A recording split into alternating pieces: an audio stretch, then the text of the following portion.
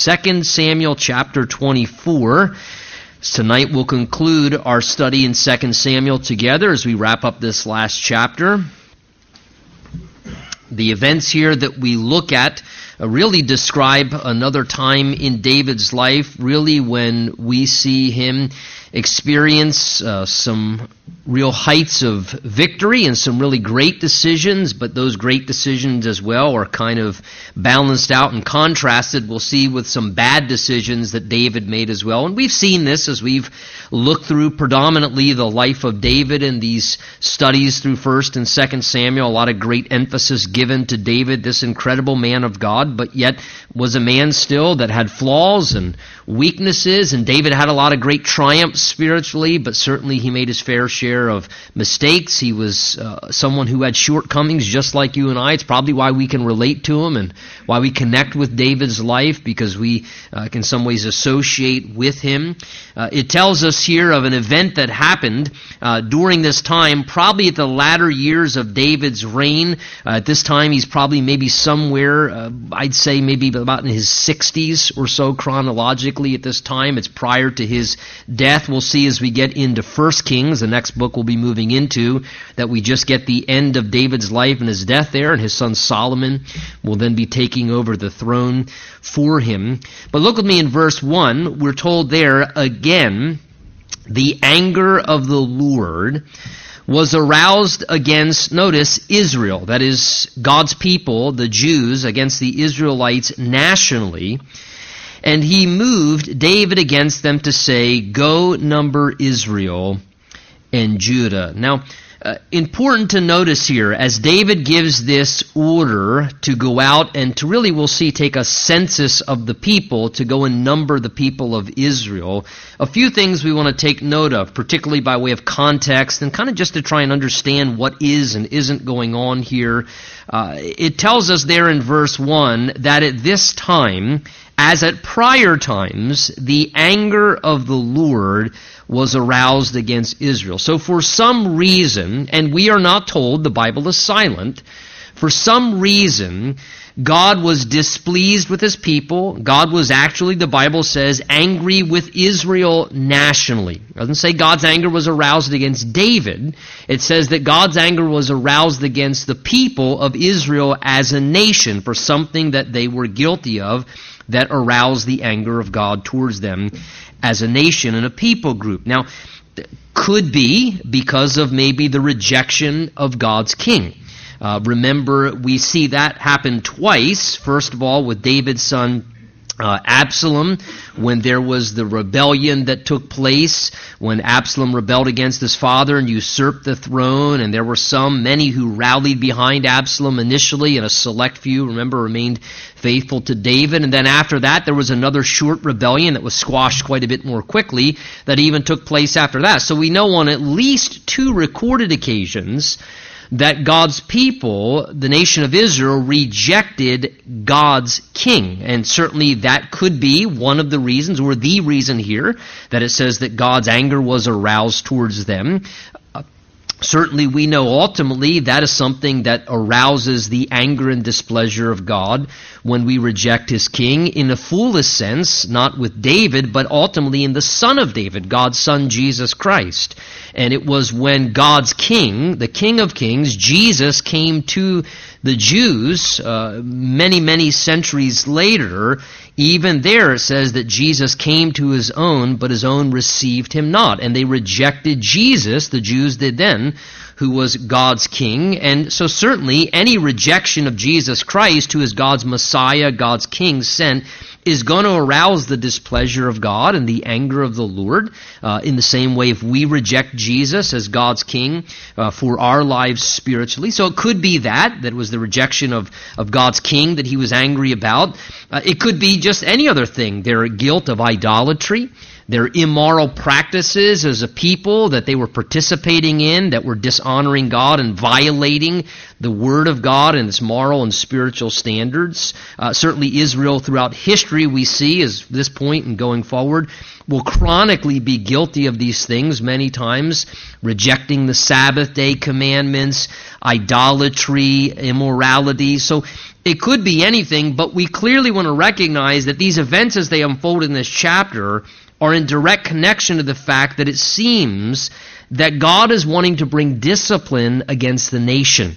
That there is some judicial act of discipline or judgment that God is bringing against the nation because of their rebellion, disobedience, or rejection towards Him in some way. And these things become the consequence. Now, what we see happen here is God wanting to execute these things because of being displeased with His people. He allows for David's failure as their national leader to basically be the thing which is the means of bringing about His discipline against them nationally. So God allows their primary leader, their King David, to make mistakes, to do things that are wrong. God, in a sense, allows David to exercise some of his ideas that run contrary to what God's best or ideal would be for them as a people. And as the result of that, through those things, God actually uses that as the means of bringing discipline and judgment against the nation itself.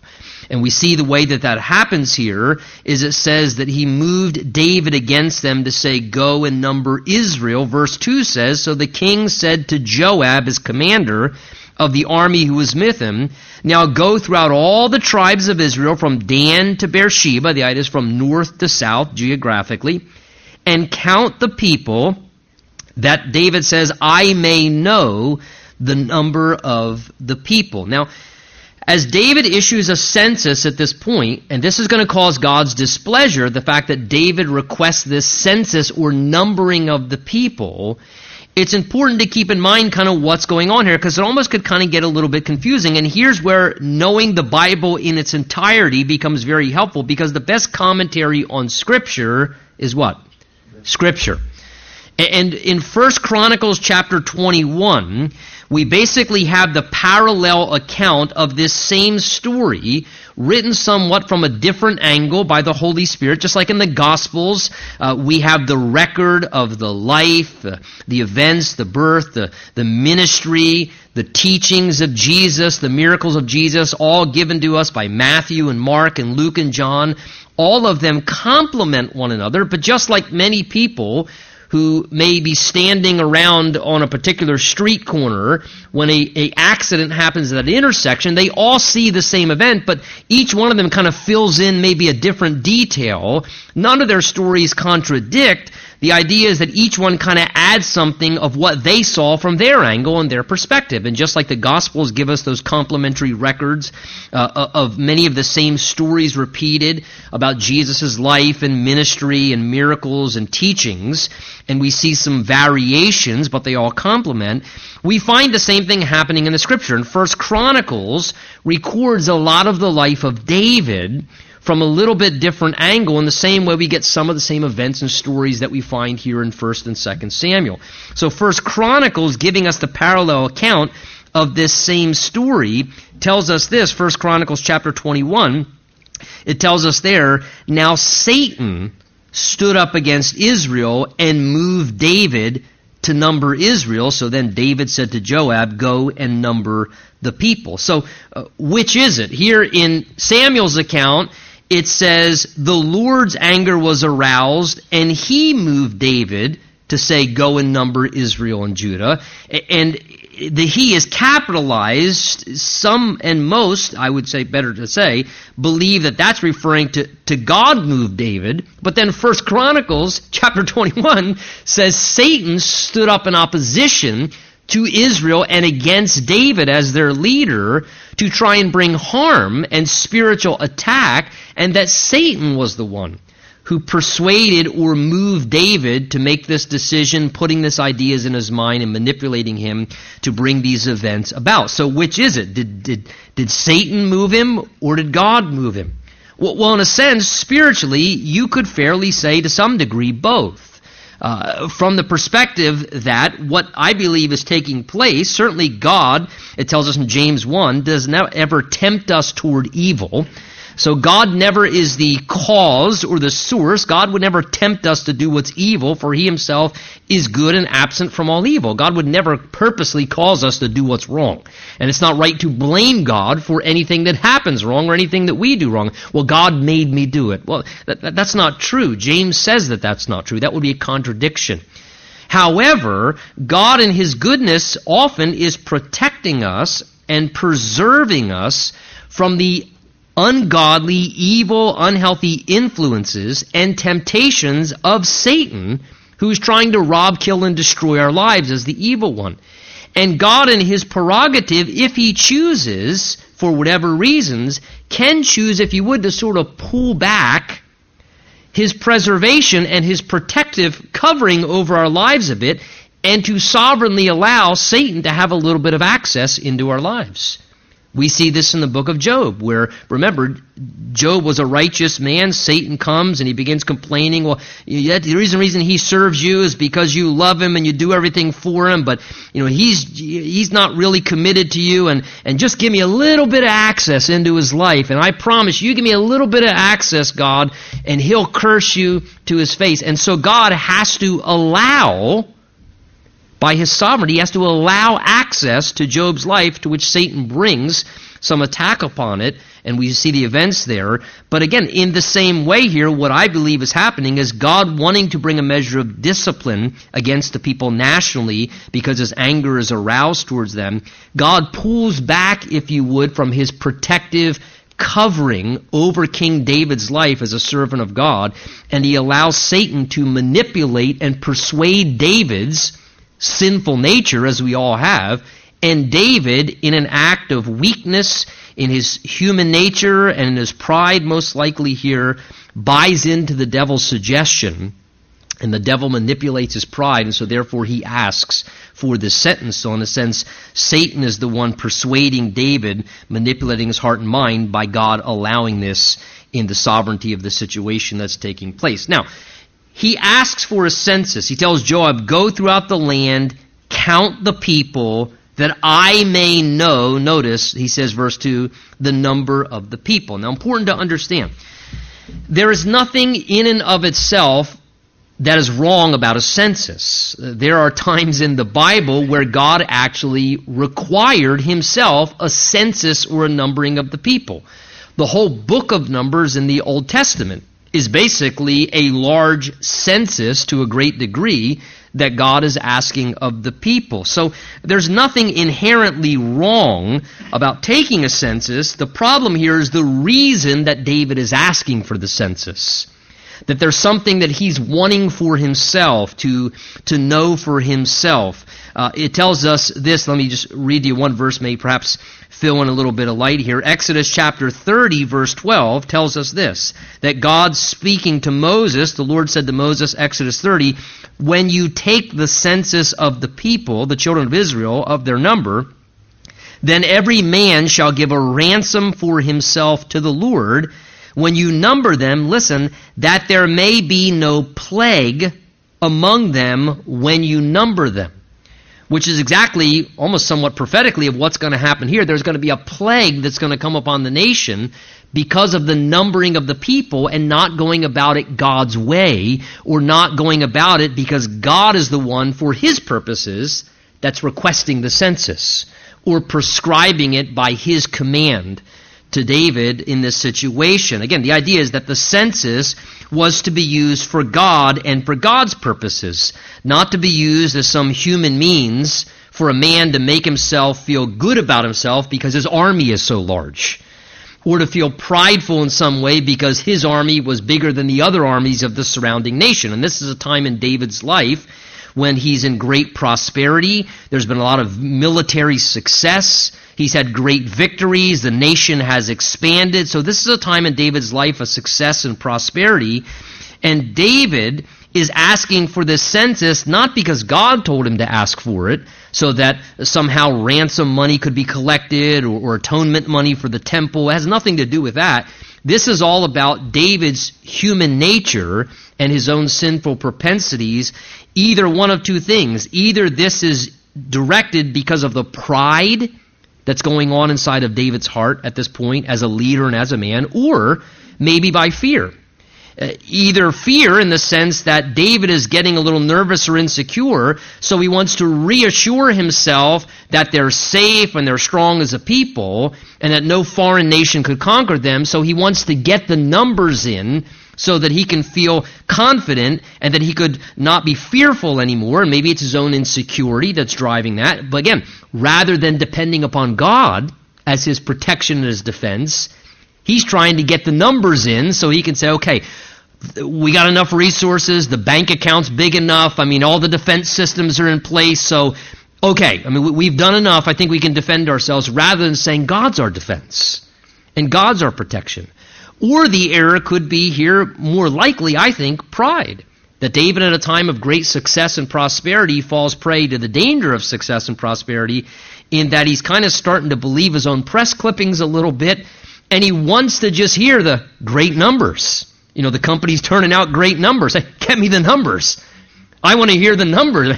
Go count the people so that I might know exactly how many men we have in our standing army, and again, to just kind of feel good and confident about himself and his great accomplishments. Again, success and prosperity can be a very dangerous thing because it can cause us to make great errors in pride. So David makes this request, and it's the reason, the motive behind it, that causes the problem and displeasure towards God, which he disciplines. In verse 3, you can tell that because notice Joab, who was not always the most godly man himself, Joab, David's chief commander of the army, when he hears this order, he says, verse 3, respectfully but honestly, to David, now may the Lord your God add to the people 100 times more than there are, and may the eyes of my Lord the king see it. But why does my Lord the king desire this thing? So notice, Joab automatically has a real sense of reluctancy about what David, his king, has just asked him to do. Automatically, again, and this is not the most spiritually sensitive man, Joab, but he's wise enough and sensitive enough to realize, I don't think this is a good thing. I really don't think this would be something that would even be pleasing to the Lord. And David, I sense something about your desire for this isn't right. I think maybe you're being misguided by your thoughts or feelings or emotions here. And again, just the sinful tendencies in our humanity. So here Joab expresses to David his reluctancy, and he kind of challenges David's idea. And he confronts David's desire, and he says to him, look, may God add 100 times more, and may you see it with your own eyes. May he add 100 times more than there already is. But he's saying, why is my Lord the king desiring such a thing? He's trying to warn and to caution David to reconsider and to rethink before he proceeds with this. And I have found in my life that the Lord is always, always faithful.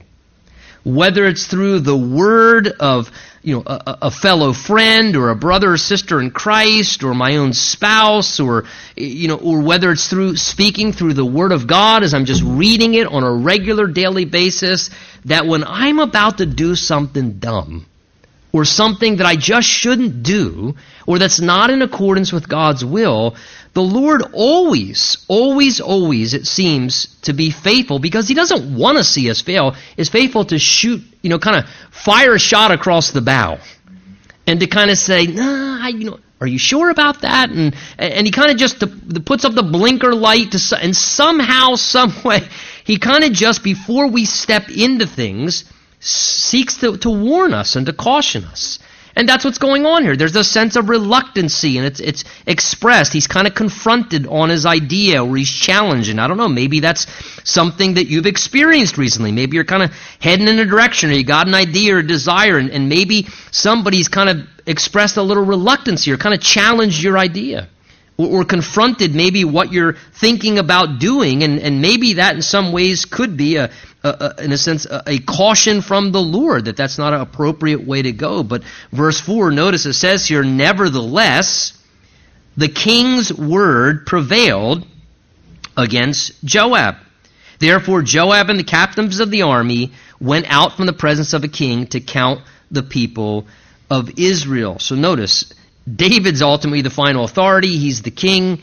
And rather than listen to and embrace the counsel that has been offered to him, he chooses to neglect it and basically just to refuse it and to push forward through the blinker light, through the red stop sign. He just pushes on and says, no, listen, this is what I want to do.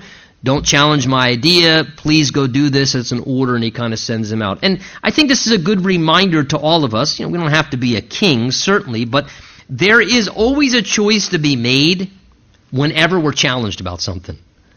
Whenever somebody confronts us or maybe questions us or expresses some reluctance, says, do you really want to do that? Or do you think that's the best idea? Or maybe they just, throw out something that expresses a little concern or warning, and they kind of challenge us a little bit on an idea to maybe make us just think a second time or think it through before we pursue it. At the end of the day, because we're free moral agents and we have free will, there's always a choice to be made when you're challenged. Are you going to listen to it, embrace it, maybe hit the pause button, pray, and think it through a little more? Or are you just going to put your foot on the accelerator and say, I don't care, this is my idea, it's what I want to do, it's what my desire is, and you just push forward ahead anyway. And that's a choice that we all have the freedom to make, both for the good or the bad. Well, David here chooses not to embrace this, and usually a problem is coming when we reject good advice. It's kind of like 2 and 2 is 4 there. Reject good advice, you're probably going to have a problem.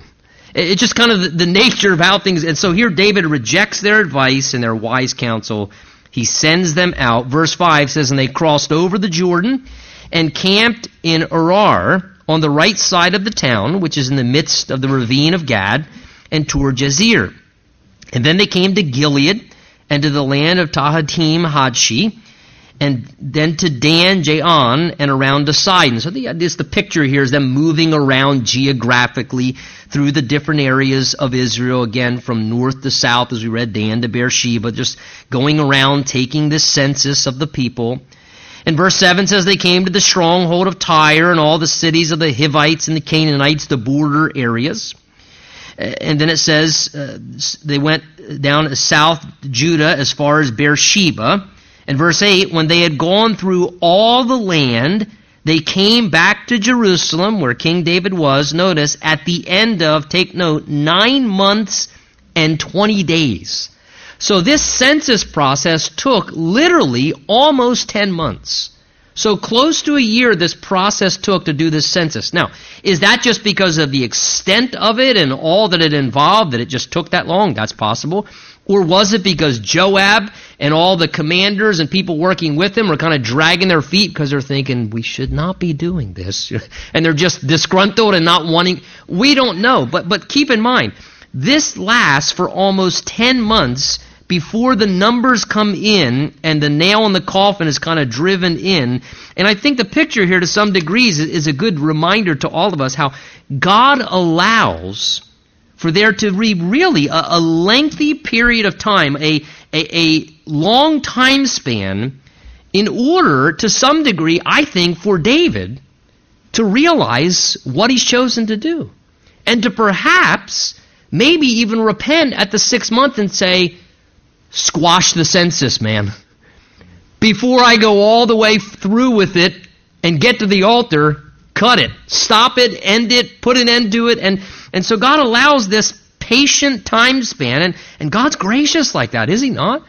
Where he allows sometimes like a patient span of time, and fortunately sometimes we misinterpret God's patience for approval or endorsement or and here God allows these 10 months to go by, giving, I believe, David a chance to realize, maybe repent before he takes things the full distance and the census culminates. Unfortunately, David allows it to go all the way full circle. 10 months later, they return back to Jerusalem. Verse 9, Joab gives the sum of the number of the people to the king that were in Israel, and the numbers were 800,000 valiant men who drew the sword, and the men of Judah were 500,000 men. So about 1.3 million people. Not too bad at this point in time. Those are pretty good numbers as far as how many people there were. And it seems predominantly this wasn't just the number of the population, but the number of military, the number of fighting men. Which again, what this was is David, unfortunately here, is putting his confidence in those things rather than putting his confidence in the Lord. And David should have been depending upon the Lord, and he's moved away from depending upon the Lord, and now he's depending upon the arm of flesh. He's depending upon anything and everything else that he has, he's done, is at his disposal. And dependence upon anything other than the Lord is a bad thing to depend upon. And so David here takes these numbers because, again, whether for fear or for his own pride or whatever it is, his confidence has moved away from where it's supposed to be, which is fully reliant upon the Lord, depending upon him. And as the numbers come in, look what happens instantaneous, it almost seems, verse 10. As David hears these things, we're told in the very next verse, verse 10, and David's heart condemned him after he had numbered the people. So David said to the Lord,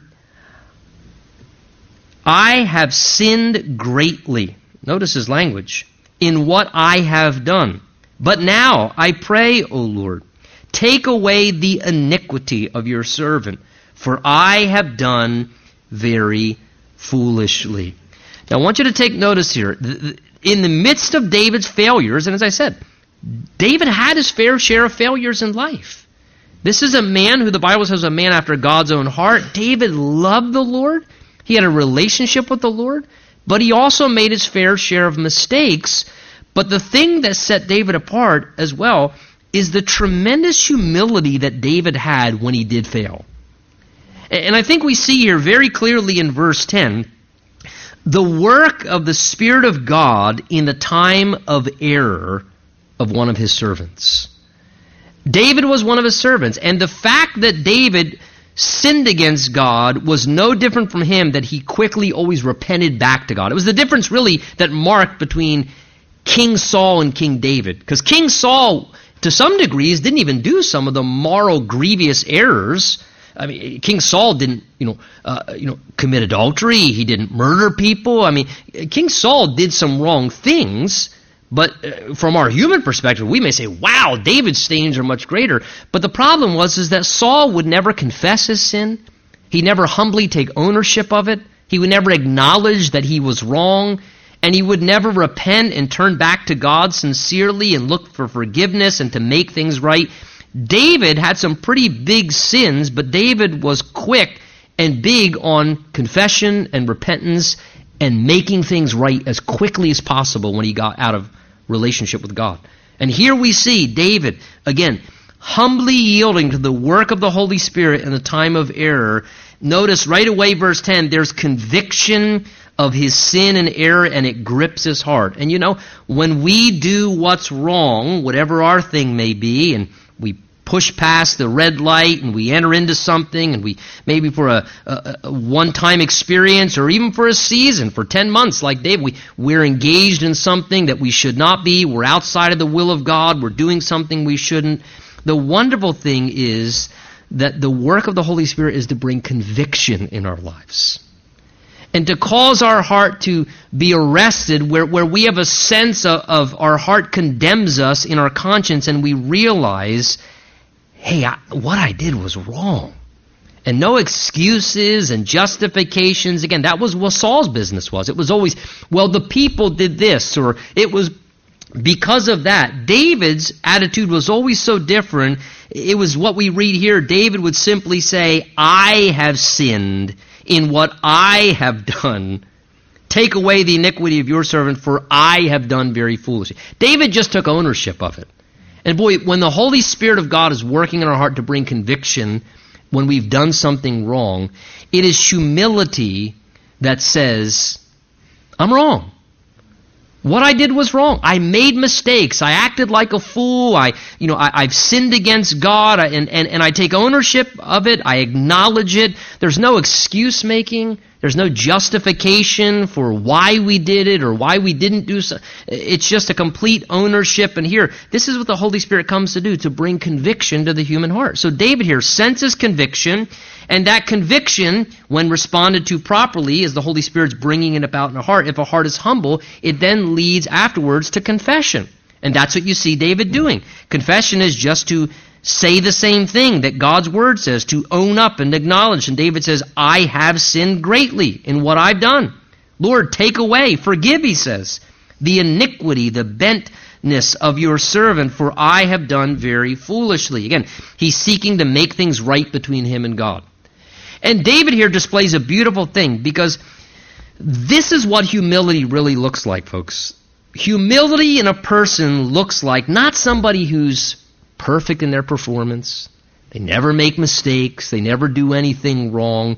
Quite honestly, that's the furthest thing from humility. When we're trying to give to people the impression that we never make mistakes, we got it all together, and we're trying to almost keep this facade of that our life is so clean and everything about us is just put together and kept together, there's almost a part of that that's not only prideful but rather dangerous.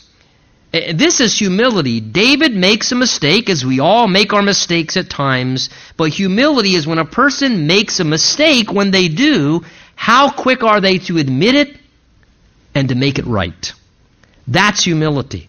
That when you make a mistake, you're quick to admit it, and you do whatever it takes to make it right. And this is what David was about. And this great example of David for us here, he admits it, he confesses it, and he wants to make it right, starting out by making it right between him and God, asking for God's mercy and forgiveness in the midst of his failure and sin. Verse 11 says that after David confessed and said this as he's convicted, when David arose in the morning, notice seems the next day, notice how quickly God responded with mercy to help this all kind of be dealt with.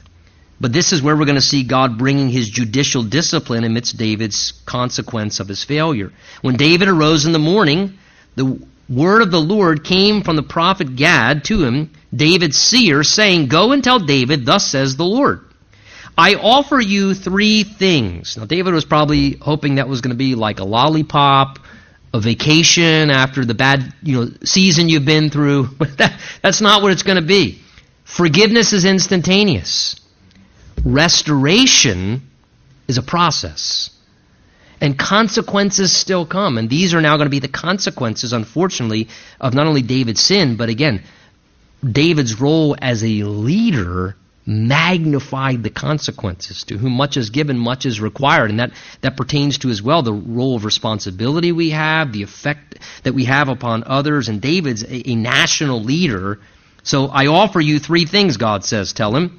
Choose one of them for yourself, that I may do it to you. So basically, God's going to say, David, I'm going to let you pick your punishment. David, there's going to be a consequence for this. And David doesn't even know, ultimately, I don't think, that the consequence is connected, as God's controlling everything, to God even bringing judgment and discipline upon the nation for their sin and wrongdoing that's angered God. I think David in some ways clueless in regards to that. David's failure is a separate thing, but God's just using it in conjunction to his divine purposes, dealing with his servant and dealing with the people collectively and nationally at the same time.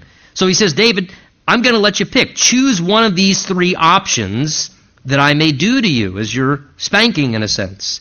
So he came to David, Gad did, and told him, Shall you have 7 years of famine to come into your land? So 7 years of struggle where they have lack of resources, economic downturn, and the 7 years of famine would cause them, unfortunately, then to have to depend upon foreign nations, which is not usually a good thing, especially when you're in a desperate time of famine. So that would involve that. So that could be a consequence. 7 years of famine on the land.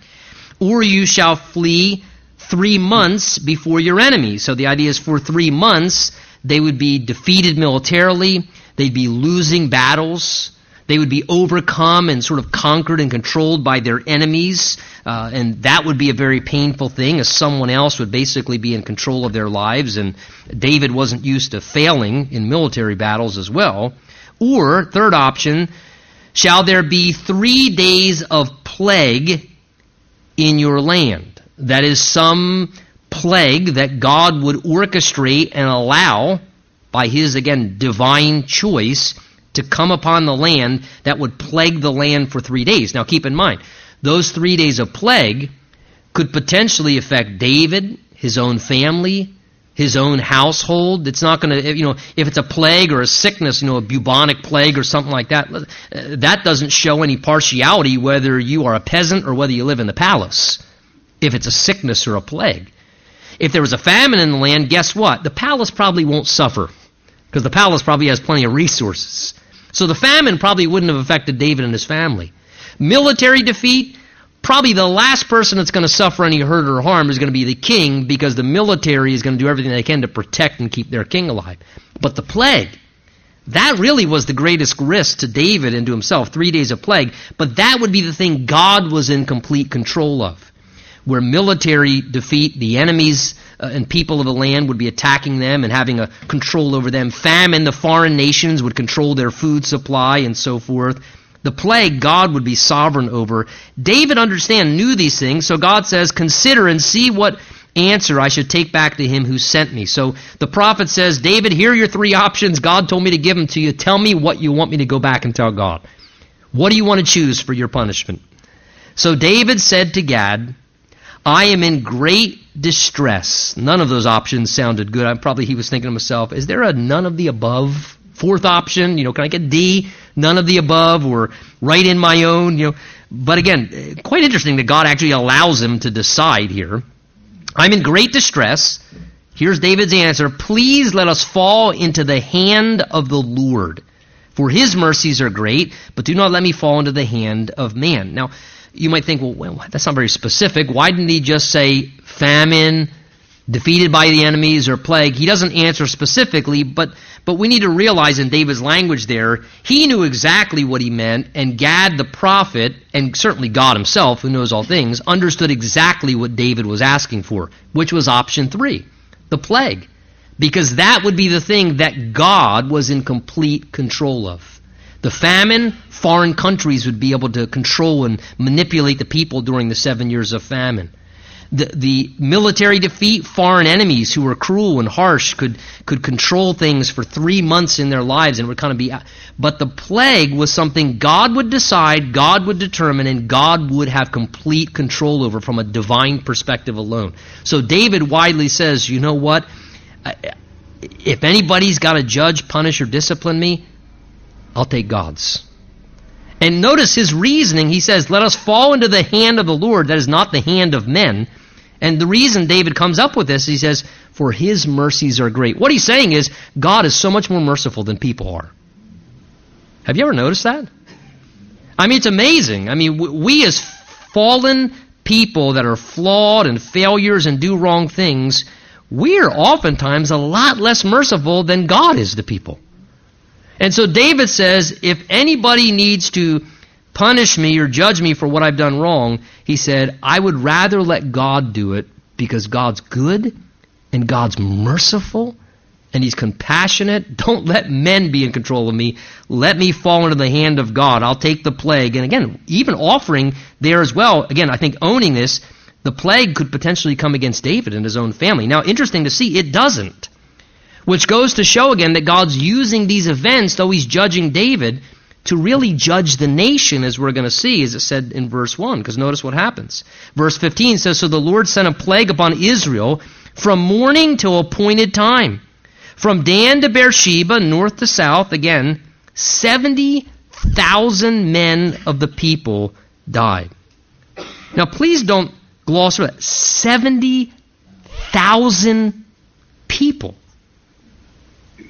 70,000 people died in some kind of plague that the Lord allowed to come upon the land to begin to strike the people. That's staggering. When 9/11 happened, that was a few thousand American lives that were lost. 70,000 people? That's staggering to think about. The effects of sin, the effects of the sin of a nation against their God. The effects of David's mistake and as a leader. Don't tell me that a leader's decisions can't have major impact and consequence upon the people that they lead And they have influence. 70,000 people died. And it says, verse 16, when the angel stretched out his hand over Jerusalem to destroy it, keep in mind, capital city, that's where David and his family are. At that point, here's where David was right, his mercies are great. At that point, the Lord relented, turned away from the destruction, and said to the angel who was destroying the people, it is enough. Now restrain your hand. So notice, judgment is something that's difficult for God. As God was having to do this judicially in his righteousness, at a certain point, he couldn't handle it more than a few days. He said to the angel who was carrying this out, that's enough. I can't take it anymore. And his mercy so impacted him as the merciful, loving God, he said, that's enough. Stop. Restrain your hand. And he instantly puts an end to this plague. And the angel of the Lord was by the threshing floor, notice, of Araunah the Jebusite. That's where he was noticed at. And David spoke to the Lord when he saw the angel who was striking the people and said, surely, again, David says, I have sinned, and I have done wickedly.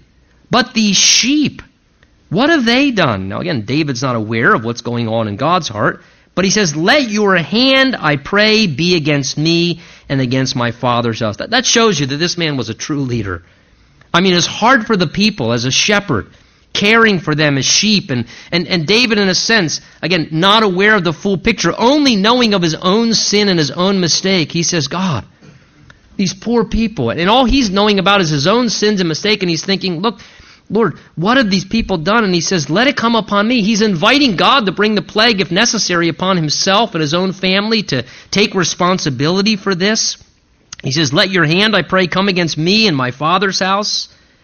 But again, God's in the mode of mercy now. He's not looking to do anything else but bring forgiveness and reconcile this problem at this point.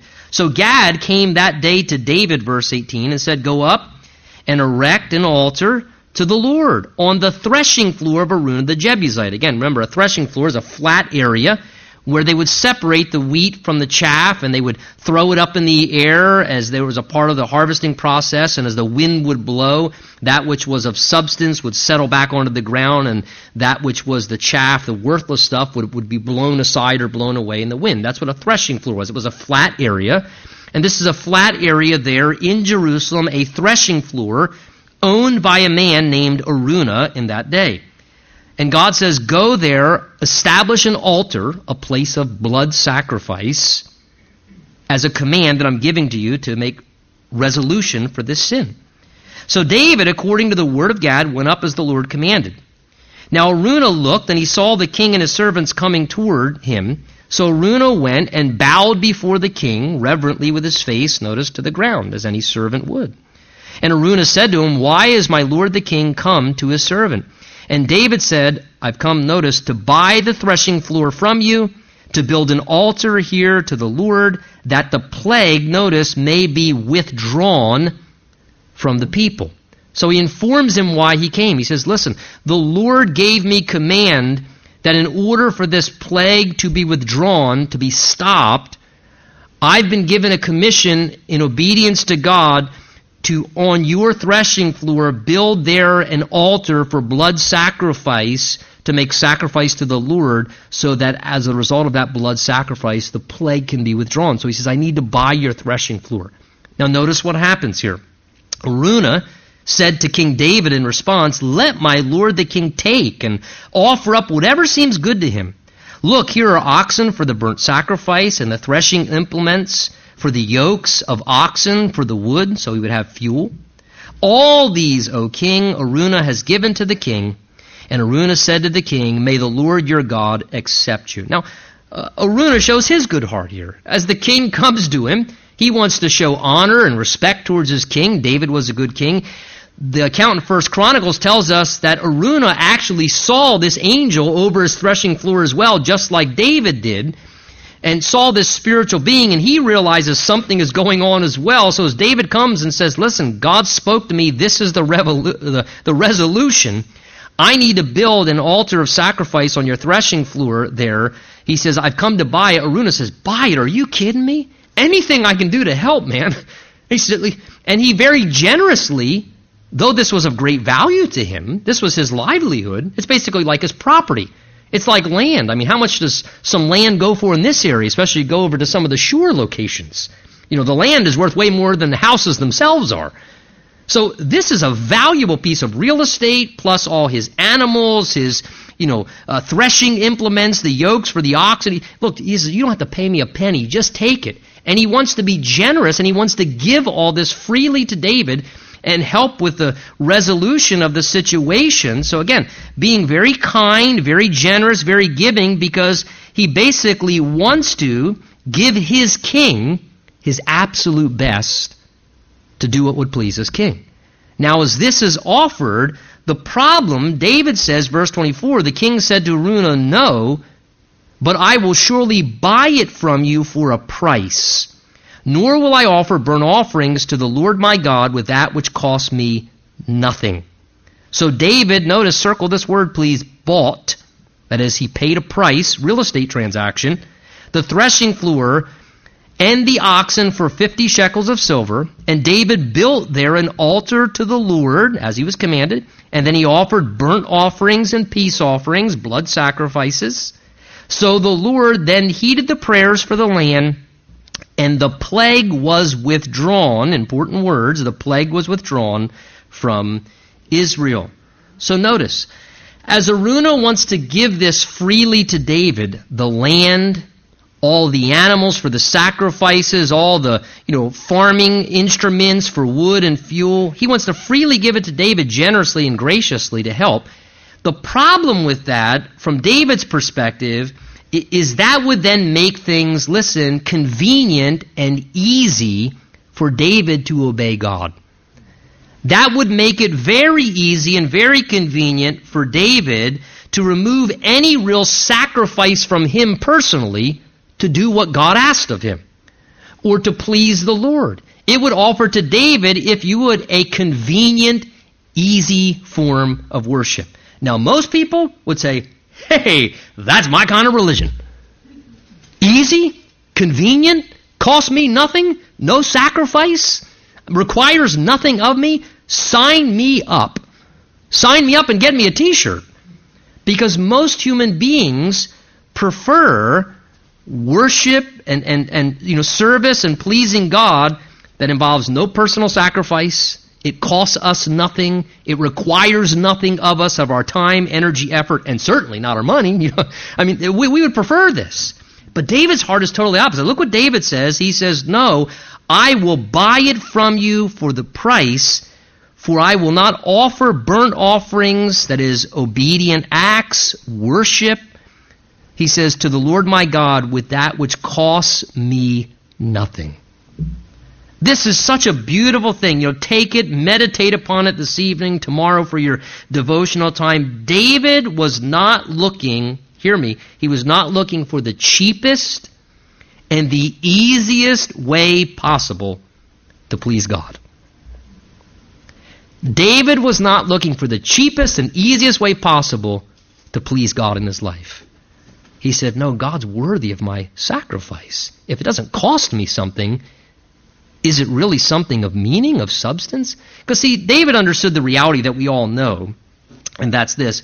We will make sacrifices for what's most important to us. We make sacrifices for everything.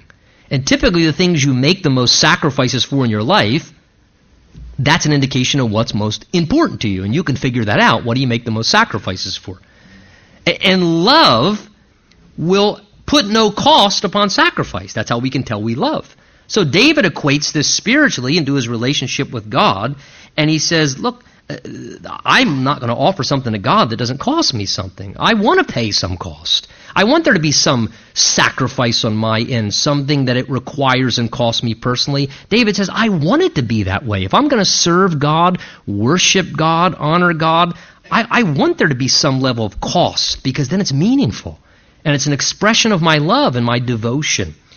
And what a beautiful statement David makes here. And notice, as the result of him doing this, and it says for 50 shekels of silver, he buys the land, he offers the sacrifices, and it says the plague was withdrawn. Notice here, despite the mistakes that David made, some really wonderful things happen. Because this piece of real estate that David buys, the threshing floor of Araunah the Jebusite, we know geographically, is the place called Mount Moriah. It's the same place where Abraham was asked to offer his son Isaac, and he was willingly going to do it, but as a type of Christ, God stopped him, and it says that God himself provided the lamb, and it was the place where it foreshadowed how God would ultimately, like Abraham and Isaac, go through with the process of sacrifice, because it's on this same area, Mount Moriah, where Golgotha would be, where Jesus ultimately would be sacrificed and given.